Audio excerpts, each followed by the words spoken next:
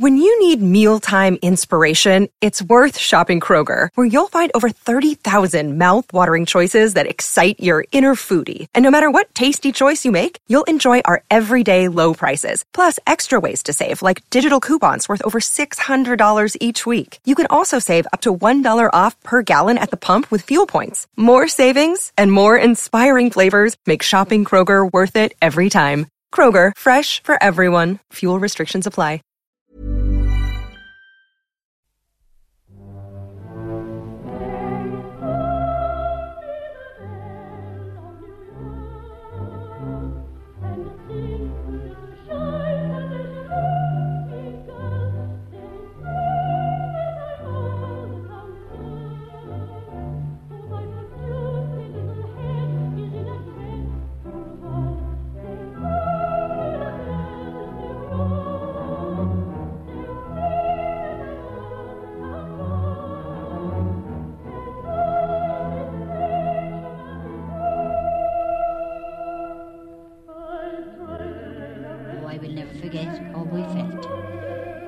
Because we had seen a wonderful show and we were all delighted to such an extent that when the lady in question sang her song with the chorus, "She's the Belle of New York," all the audience were singing with her.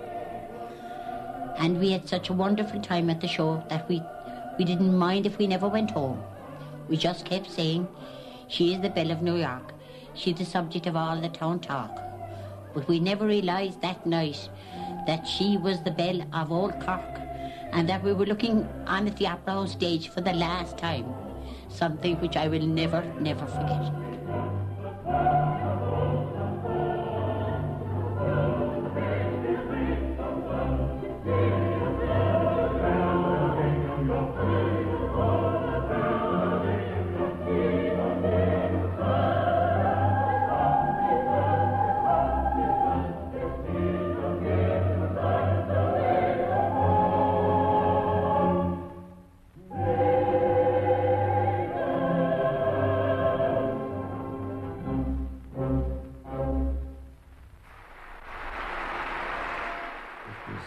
Old, I suppose, and dingy towards the end. In fact, we did a complete refurbishing of it the week before it burned down, and it was in really beautiful order the night it burnt, glistening with all the old splendour of the gilt paint and the red cushioning and everything. It was really looking beautiful that night.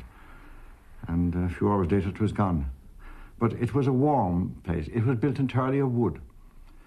It used to give the local fire brigade chief here nightmares because he knew if ever there was a bit of fire or trouble, that would go up like matchstick, which it did in the end, The final curtain fell on that production of The Belle of New York on the 3rd of December 1955. It went up in flames on a wintry night over a week later, when a disastrous fire razed the complete building within hours. The Examiner of December 13th headlined, "Cork Opera House is destroyed. Thousands watch huge blaze. Dramatic ending to 100 years of stage history. Never had the last moments of any drama played on this stage such an audience as last night's farewell one."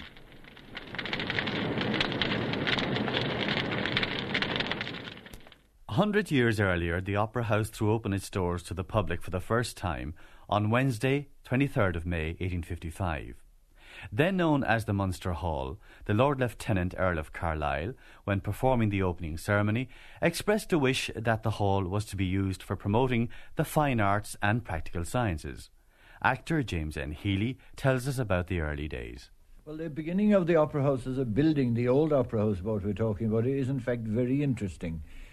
The big theatre in Cork at that time was what is now the GPO.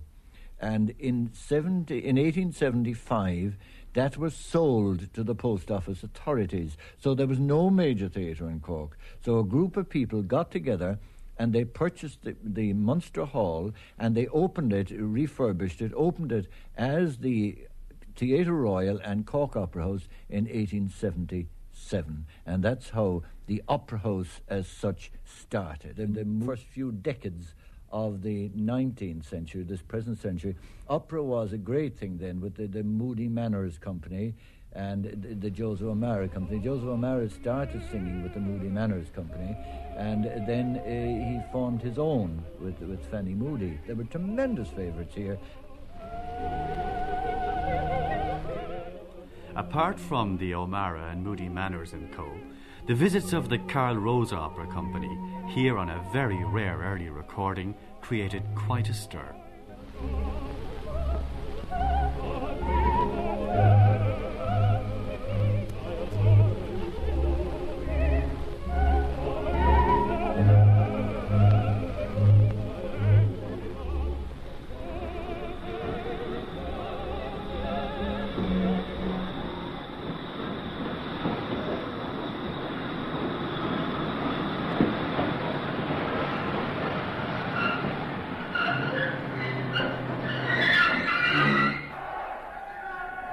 Writer Sean Beecher grew up within a stone's throw from the Opera House and recalls the arrival of these performers at Glanmire Station. They went to Dublin from London, Dublin being the second city of the Empire as it was then, and a very, very big city. So they then came down on the railways to Cork because the railways had been introduced not very much earlier. It was easy to get here. They were very, very popular in Cork, there's no doubt about that. Well, you would have had, at that stage, you would have had the people actually coming down to the railway station to greet them, as they would, I would imagine, greet an All-Ireland team coming back on a Monday night, as they still do. And on occasions, the carriages, of course, would have been sent down to meet the people, and on occasions it is said, and I've no doubt it was true, that the people actually unhitched the horses, got between the shafts themselves, and would take them out the Glanmire Yard, up the street up by St. Patrick's, probably up McCurtain Street, over the bridge into Bridge Street, through Patrick Street, up to the Victoria Hotel, pulling the horse, the cart, and the people inside, the tenors or the singers inside it. Yeah, I'm sorry to draw the other analogy again with the Cork hurling team, but as Cork captains always sing from the Victoria Hotel, then the opera singers would actually sing from the Victoria Hotel also, the crowd below.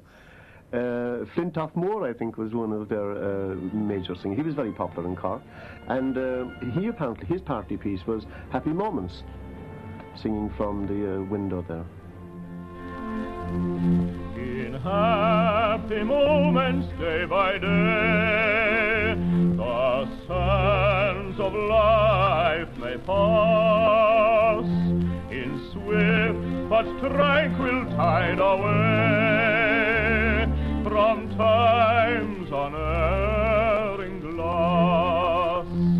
Yet hopes we used as bright to deem, remembrance will recall, whose pure and whose unfading beam is dearer than them all, whose pure and whose unfading beam is dearer than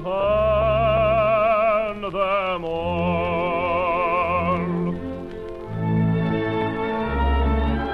I don't think it was ever, the same atmosphere was ever generated as it was pre-war. I mean, the World War I just destroyed so many illusions of people, and things were so very tough after World War I that I think it was different. And of course the people's horizons were broadening out a bit too at that stage. And you had 1916 had happened, remember. It began to change people from opera back into nationalism and all that involved too. So I don't think you really had the same atmosphere. Obviously only the principals I know stayed in the Victoria Hotel. You had the supporting cast, and because they weren't being paid sufficient, they would have been scattered throughout the place. O'Phelan mentions it in Vive Maud that they kept people, and also I know that there were others of the cast and actors generally kept in O'Sullivan's, who had a house on the Colque. They kept people also. Many of the artists stayed at the home of Sean O'Phelan, within a stone's throw of the old theatre. My mother kept boarders from the theatre, from the Cork Opera House in our house in Half Moon Street. And so this brought the theatre very much into the house. And as I tried to say in my autobiography, it often was difficult for me to distinguish between imagination and reality as to which was the real thing.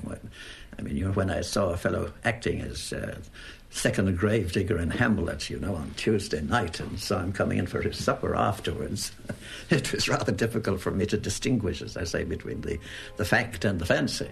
I lived between the church and the theatre.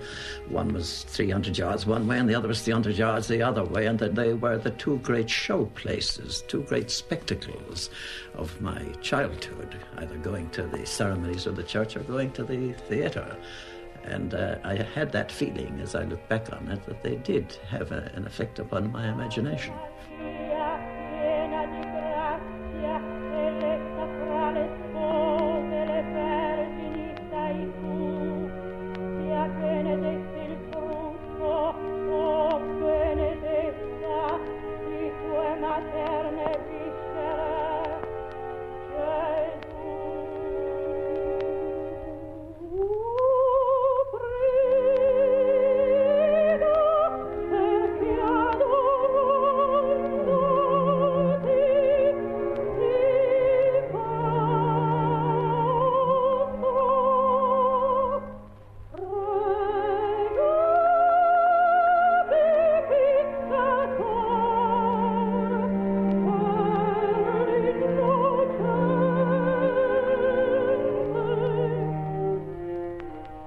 Well, one got a constant stream of English touring companies. There was a circuit that went around, I think, in some of the towns north of England, Liverpool, Manchester, and so on. Bristol then would cross over to Cork and go on to Dublin or vice versa. And so in that way, one got a lot of plays from the West End of generally a pretty inferior kind. They were just London comedies and so forth, but now and again they were mingled in with worthwhile plays. You got Shaw and you got Shakespeare, for instance, and so that I asked for the quality of the acting. Of course, I couldn't tell because I was only a young fellow.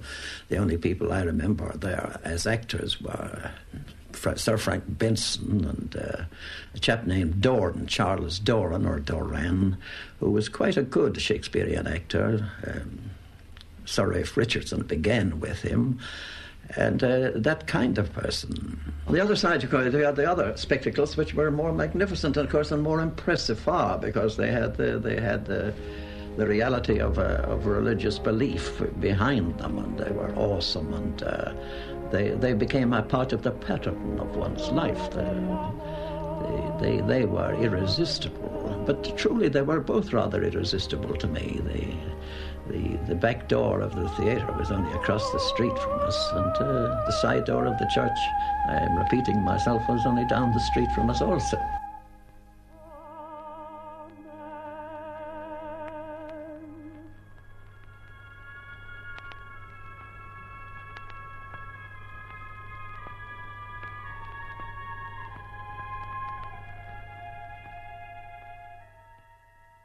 The pulpit and the proscenium together there. Well, callboy and stage doorman John Varian went over familiar territory when we both paid a visit to the present Opera House during a quiet afternoon. The old theatre had certain smells, even, which sort of lended itself to the atmosphere. As we say, long ago, the scenery wasn't painted with emulsion or things like that. It was mostly colours which were mixed up, and a bit of size thrown in to keep it on, otherwise it'd feel off, And at times a few buckets of that would be around, it would be smelling quite well. And the mixture of that and the grease paint? Yeah, the mixture of that and the grease paint. Always. And then we used to have circuses as well come down there, We used to have one of those practically once a year, and the animals used to be kept in all different places. I remember the seals used to be kept right across the state, right across Half Moon Street, and Peter Young's electrical shop. Well, I said, where you just walk in there, And you had the elephants and the horses in stables down in the Brown Street. So they didn't. And they'd have to be walked up every day, like into the show, like for the performers. They didn't occupy the normal dressing rooms. No, certainly not. No. Do you ever recall any kind of boxing matches being on there? Oh, there was a boxing match, all right. It was the Munster branch, I think, that put it on. You had Butcher Horde and a few more like that, you see. And I don't know that Timmy McNamee boxed there. Had quite a few, but I wasn't into the boxing, but I remembered it as well, and boxing was very popular at the time. And how did they convert the stage into a boxing ring? Oh, well, they just put a ring on, that was all. Even though there was a slight slope on the stage, they just put on the mat and put the ring around it, and that was it. So people were only watching from one side, really? More or less. Well, they did have people around the sides of the wings, on the prompt side and the OP side and backstage, I see. Around it, but most of the people were out in front. I see. Just looking in. What are your strongest memories?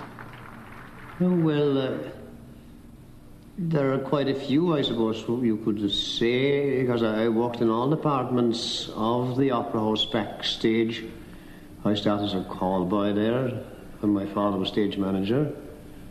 And I went through the stage itself, through the flies and the back door man. I suppose I remember mostly, we say, McMaster's now was one that used to come down, and his wife was a very pleasant woman, and they used to put on a series of shows. Shakespearean, yes. And like that, they used to get the attendances sometimes that they did deserve, but McMaster's really never worried over that. I thought that his main interest was giving entertainment to the public. What a rogue and peasant slave am I. Is it not monstrous that this player here, but in a fiction, in a dream of passion, could force his soul so to his own conceit, that from her working all his visage wand, tears in his eyes, distraction in his aspect, a broken voice, and his whole function suiting with forms to his conceit, and all for nothing.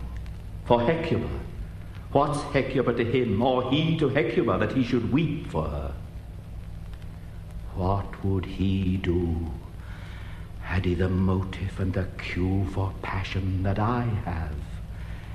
He would drown the stage with tears, and cleave the general ear with horrid speech, make mad the guilty and appall the free, confound the ignorant, and amaze indeed the very faculties of eyes and ears. Anu McMaster. Another actor who made a return visit to the Banks for the reopening of the new Opera House saw the reality of playing Shakespeare in quite a different light. Although, mind you, I do miss that sound of that leaky cistern at the back of the pit. Do you remember that? It kind of gave you inspiration. You'd be in the middle of a wonderful speech, say, from Hamlet. Oh, what a rogue and peasant slave am I. And the back door of the pit would open, you'd hear.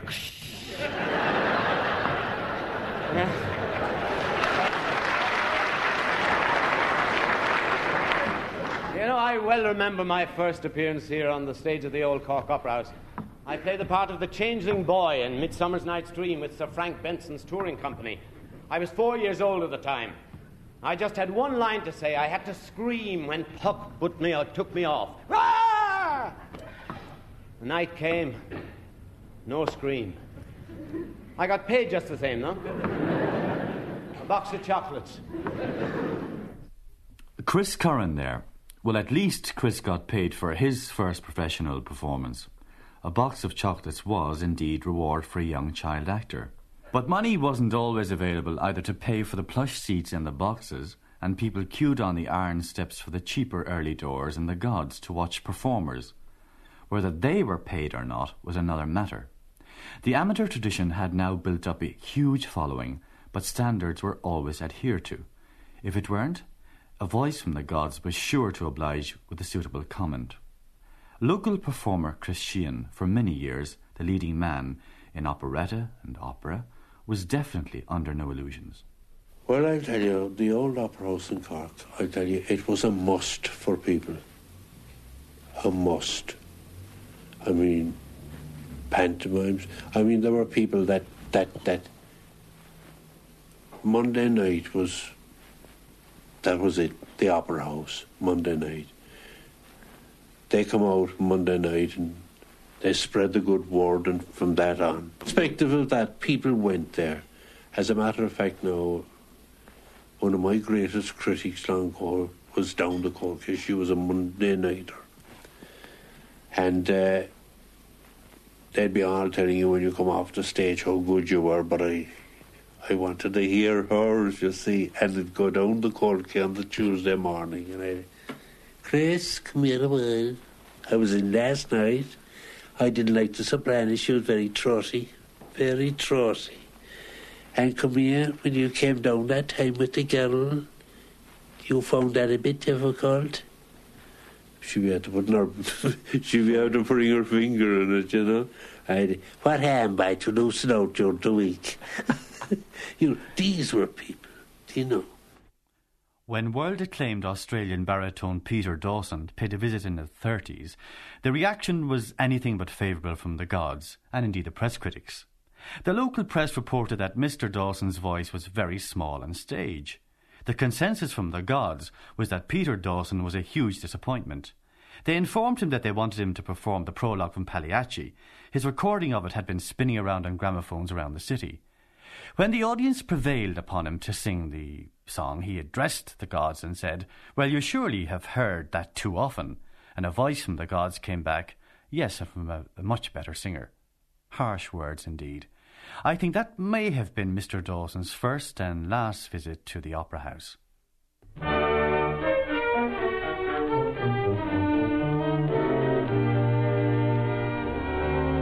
Gallant signors, sweet signors, pray forgive this bold intrusion, but my rule could not permit me to acquaint you I was near when the ransom you have paid me on your journey safe continue. Don't resist me, don't refuse me. Who am I? Hold then and hear.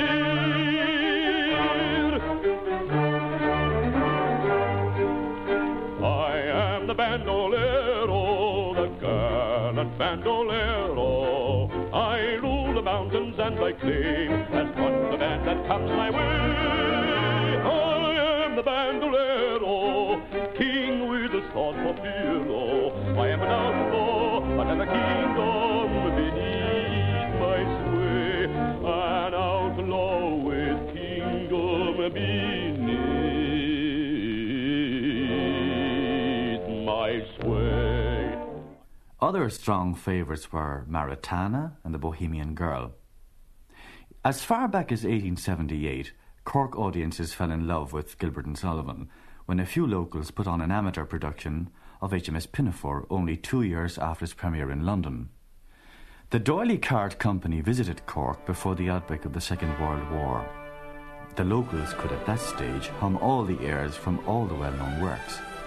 The Gondoliers, The Yeoman of the Guard, Iolanthe, The Pirates of Penzance, and of course The Mikado.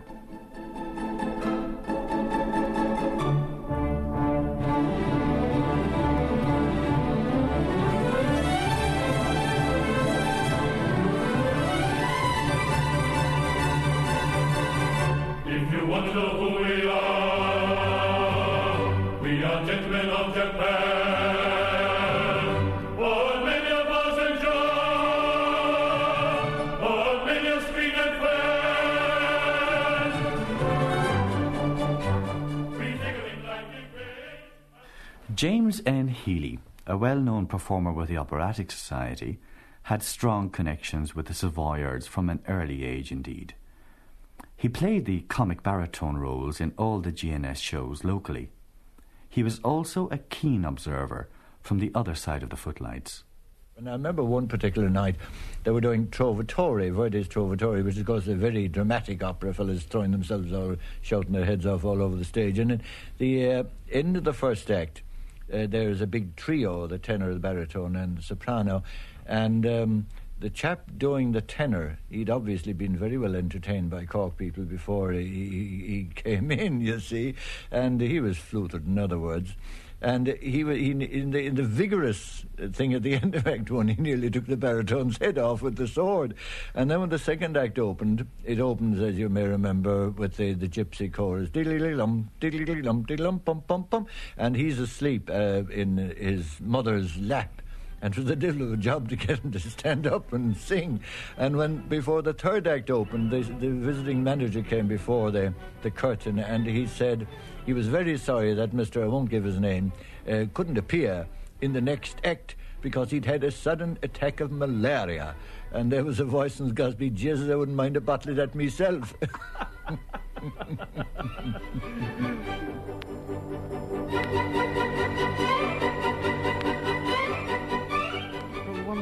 Well, it was that performance. It was Il Trovatore, and the tenor wasn't terribly good, but he was all right. But evidently he knew that the top note was not going to come off.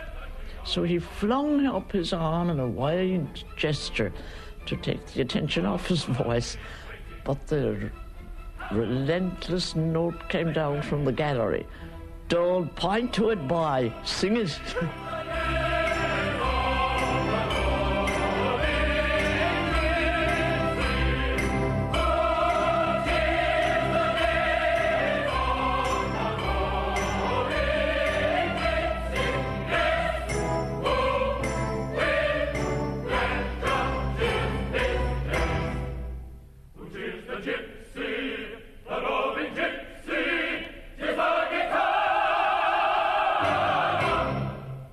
Years after the burning, the reality and the myth is fused. Myth and reality now are getting really mixed up here. Like, you have the situation where the fellas, you say, the dockers with their black faces would be down there with the score open on their knees in front of them. Well, I mean, you couldn't even follow the score in the dark anyway, so let's dismiss that offhand, you know. But I do know that my own father and many other people would go straight down from work. I always carry his food up to him, up to where he worked, and in Guys, and he'd go straight down to the early doors and sit down at 6 o'clock waiting to get in. So they did actually go down very early to get in. The early doors was a term used, and it meant this. An iron, unprotected steps ran up the outside wall of the Opera House, and you queued for the seats in the gods. These could not be pre-booked, so you had to come early, queue on the steps and take your chances until the doors opened, and then everyone bought their tickets in a mad rush, and it was a case of first come, first served, hence the term early doors. I can remember a particularly very bad night going to see a performance of Iolante, standing on those steps and looking across at St. Mary's Church in the wind and rain, hoping that somebody would come along quickly and open those doors and leave us in. A particularly bad night. And also, you would enjoy watching people coming into these phenomena which we didn't know what they were at the time proper. We found out afterwards they were theatre boxes. And see people coming and going in these from doors at the back. We consider an unusual phenomenon to see these things happening. This one, it was full of what I used to call, or what I do call now, Edwardian opulence, you know. Every bit of upholstery was red plush and gold braid, and wherever they could be introduced, tassels, you know, dangling tassels. And the makeup of it was so nice. There were 2 tiers of boxes at either side of the stage, 3, one above the other, very secluded. You couldn't see them, of course, didn't matter, especially the top one. You cracked your neck if you saw the stage, because you'd have to come out very far. But the lower one was nice, and at that time, when I was young, it was the habit of the British officers from the barracks to come down and occupy the boxes whenever they could, and especially if they were musical comedy. Well, I wouldn't have known these people. Some people up there would have known them, probably they worked for them or something like that. As you know, associated with opera, there's always the snobbery element attached with the culture vultures who go to opera, not because they appreciate the music, but because they have to be seen there. And you had a lot of these people going to the boxes. And of course, I think what a lot of us didn't realise at the time, that if you rented a box, it wasn't much more per individual if you balanced it up between 8 people rather than paying individually. I didn't find out until much later when I started going to the theatre and I went to Dublin, and that happened to me. But the boxes were very near the stage, of course, and the tradition was that the actors or the performers would, pay respect to the people who were paying the top-class money. But there was a big difference, I think.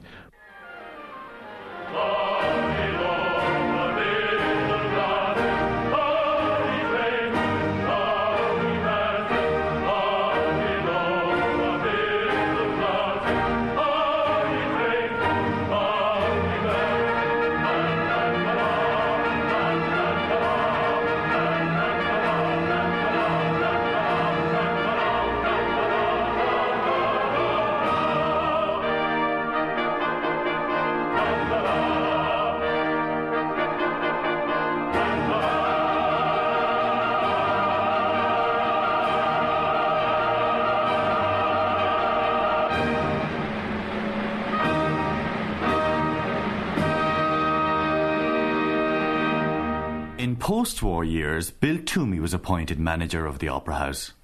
I remember certainly nights when I felt elevated above myself. And I'm not a terribly theatrical person, to be honest with you. I was put in there as a sort of a business person. But I did feel a sense of theatrical excitement on some nights. One was when Siobhan McKenna played St. Joan. She was absolutely wonderful. She played it with a Galway accent as a peasant, which she was supposed to be a peasant.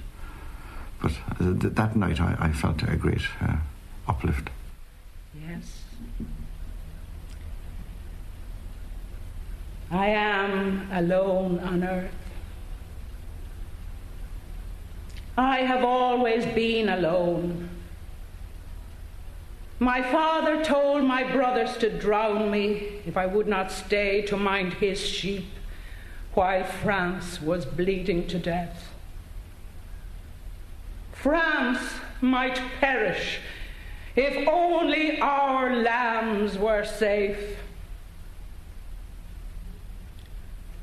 I thought France would have friends in the court of the King of France. And I find only wolves. Whatever was on the stage, drinking was an essential part of the night's entertainment.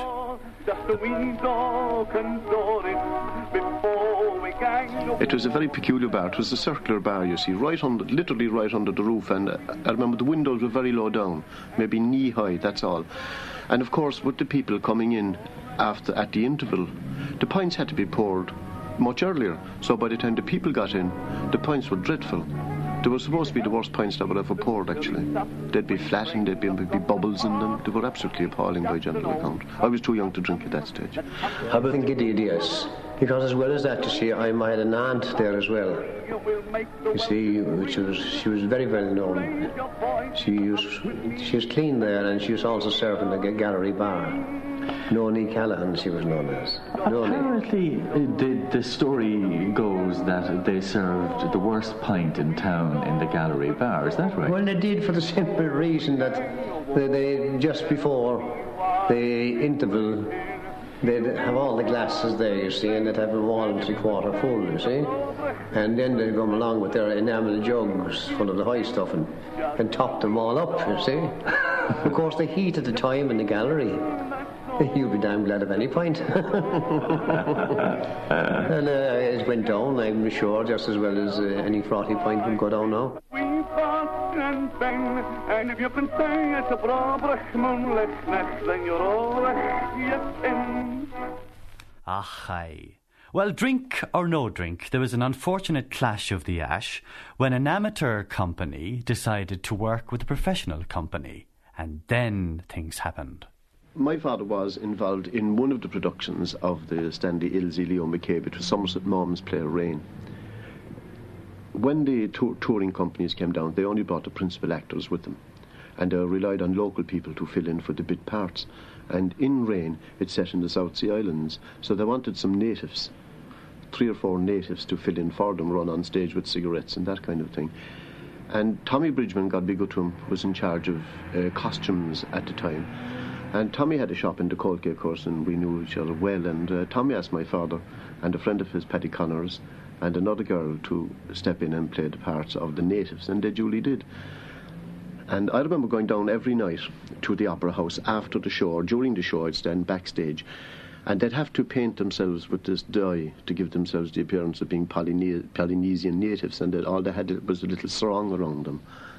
And after the show went to close, the facilities were appallingly bad, and all they had was a bucket of cold water to try and get it off. And I think whatever he got paid for the part anyway, I think it cost my mother far more than washing sheets with all the stuff that was on them. Everything was going grand that week until Friday night, when a lot of the local Colca boys went down to see the show. And my father at the time was known as the Doc, because he was carried a medicine bag for the local Bridewell soccer club. And of course there's a doctor in the play, and at the end of the play, when the principal actors were being presented on stage, and the crowd up in the gods were shouting, "Oh, we want the Doc," and the doctor in the play was actually produced, and they were shouting, "Not you, we want the real Doc," you know. And there was pandemonium that night. It was great fun, actually.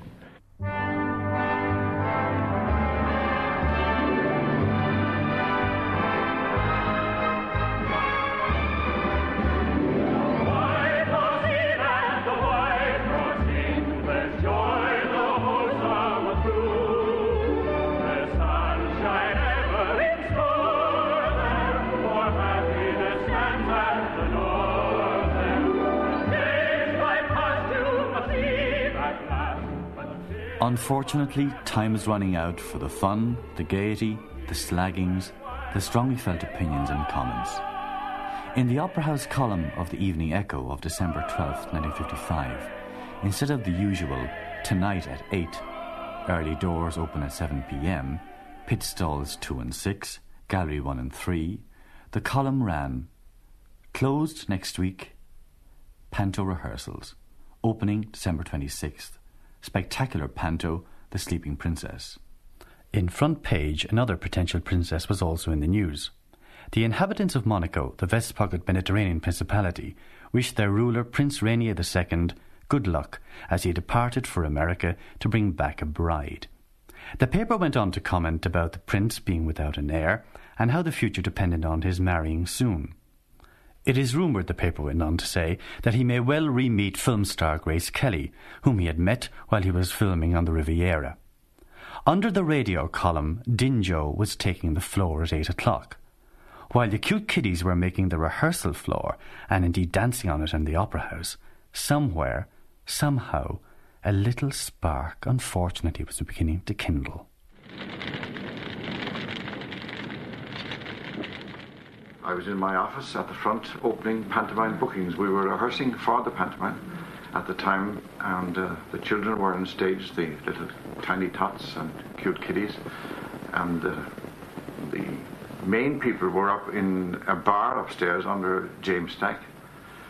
And when I smelt burning in the theatre, and I wondered what it was, I rang the fire brigade and asked them to come over to check, because I was a little uneasy. But before they came, there was a bang at the window, and it was Ted Whittaker had come across the river. He had an office on the other side of the river, and he saw flames coming through the roof, and he banged on my window and said, "There are flames coming out of the roof of the theatre, Bill." And of course I dialed 999. The fire brigade came over, but I knew even then that it was such an old building that this was the end. I was a fireman at the time, and I was off duty. I got a call to proceed to the fire station as the Cork Opera House was on fire. I got into such a position actually in under the bar, and we fought the fire under the stage. During the course of the fire, there was a big gas main left lighting all night to direct the firemen and the police to prevent intruders coming into the building. I went in under the iron stairs right into the bar. That's where I finished up, inside in the bar. And the corks were popping from the bottles of stout. I couldn't get over it. So she came down with me, and we stood over by the riverside there, you know. And I just said to her, I said, if it catches that corner, no, I said, it is finished. Because I knew where all our stuff was on the counter. And the person standing in front of me, I didn't see her. She turned around to me and she said, May, she said, you always said you wouldn't like to see it going up in flames. You're looking at it now, she said. She was the manageress. And, you know, after a real busy night, she said, will anybody put a match to it and take us out of it? I think everybody in Cork anyway remembers two things clearly. I think the night the Opera House was burned down and the night Kennedy was murdered. And the night that the Opera House was burned down, I was in the college that night and I could see the flames at about 9 o'clock, I think we could see the flames lighting up the eastern sky. So it was in the centre of the city. I live down in the Cork, so I went straight down to have a look. It was pouring rain, absolutely pouring rain. And I went down Popesquare, the Sankey. We were looking at it from there because you had a wonderful view across the river at it. And eventually I went up to Northgate Bridge and came down home. But we lived right behind the Opera House, and the cinders and the soot was falling off it. It was as big as my fist. And I think only for the fact that it was so wet, I think a lot of Cork would have gone up and smoked that night. Were you afraid? We were, yeah. I think we were a bit afraid that the house would be burnt all right. But the rain was so heavy that it was washing it off of the roofs, off of the slates, right down into the yard.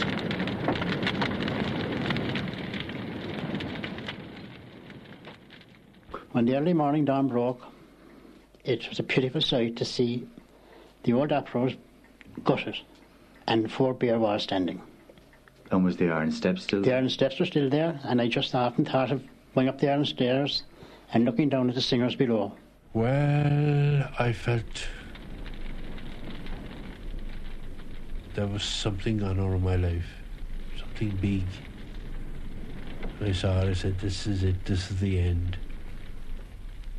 No, I knew that, as a matter of fact, at the moment I thought that in no time there'd be a new Opera House built. But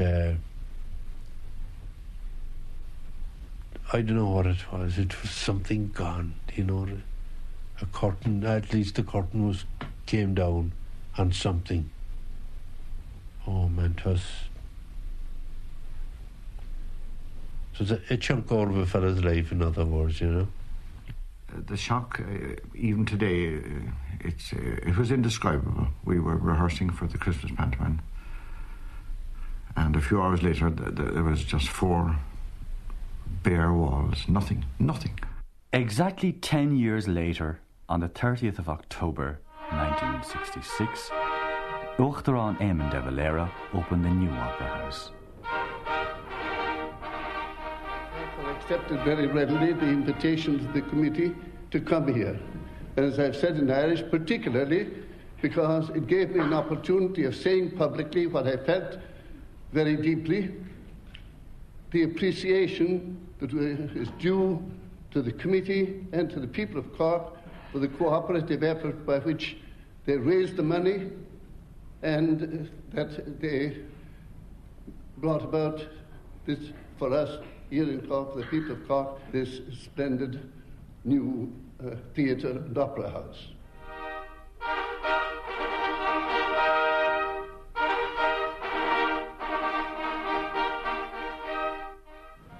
The old Opera House, I think, was really of the city.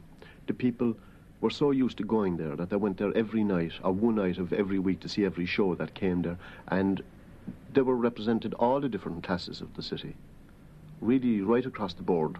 I don't think the new Opera House represents that at all, I think. I think it's a very middle-class organisation now. I think the same kind of people will go to it all the time. And I don't think it really has anything like the same attraction. The cross-class section that the old Opera House had, I don't think that's there at all now. After 30 years, what did the flames not erase? Oh, the front row in the Gods was the place, you know, because you have all the fun there, because you're in the background, you can't see what's going on below.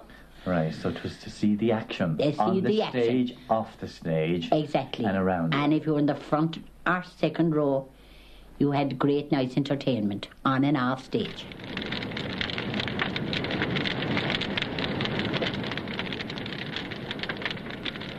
Huge height. A colossal height. Not quite as high as the Savoy now, but a huge height. You were looking almost perpendicular down, actually. You know, it was a very tight theatre altogether. The depth of the building wasn't in proportion to the width of it. So you were actually looking straight down practically on the stage. I remember one dreadful experience I had. I would have been about 15. And I took myself off alone to the gallery. Now, if there would have been pandemonium at home, if my mother knew I was gone to the gallery, not to mind going alone. But when the door opened, my feet never touched the ground from that moment till I got up into my seat. I don't remember paying. I never got to the ticket office. But the press of the crowd was so great that I was small, that it pressed on. But it had one benefit: it got me into the front row. When you need mealtime inspiration, it's worth shopping Kroger, where you'll find over 30,000 mouth-watering choices that excite your inner foodie. And no matter what tasty choice you make, you'll enjoy our everyday low prices, plus extra ways to save, like digital coupons worth over $600 each week. You can also save up to $1 off per gallon at the pump with fuel points. More savings and more inspiring flavors make shopping Kroger worth it every time. Kroger, fresh for everyone. Fuel restrictions apply.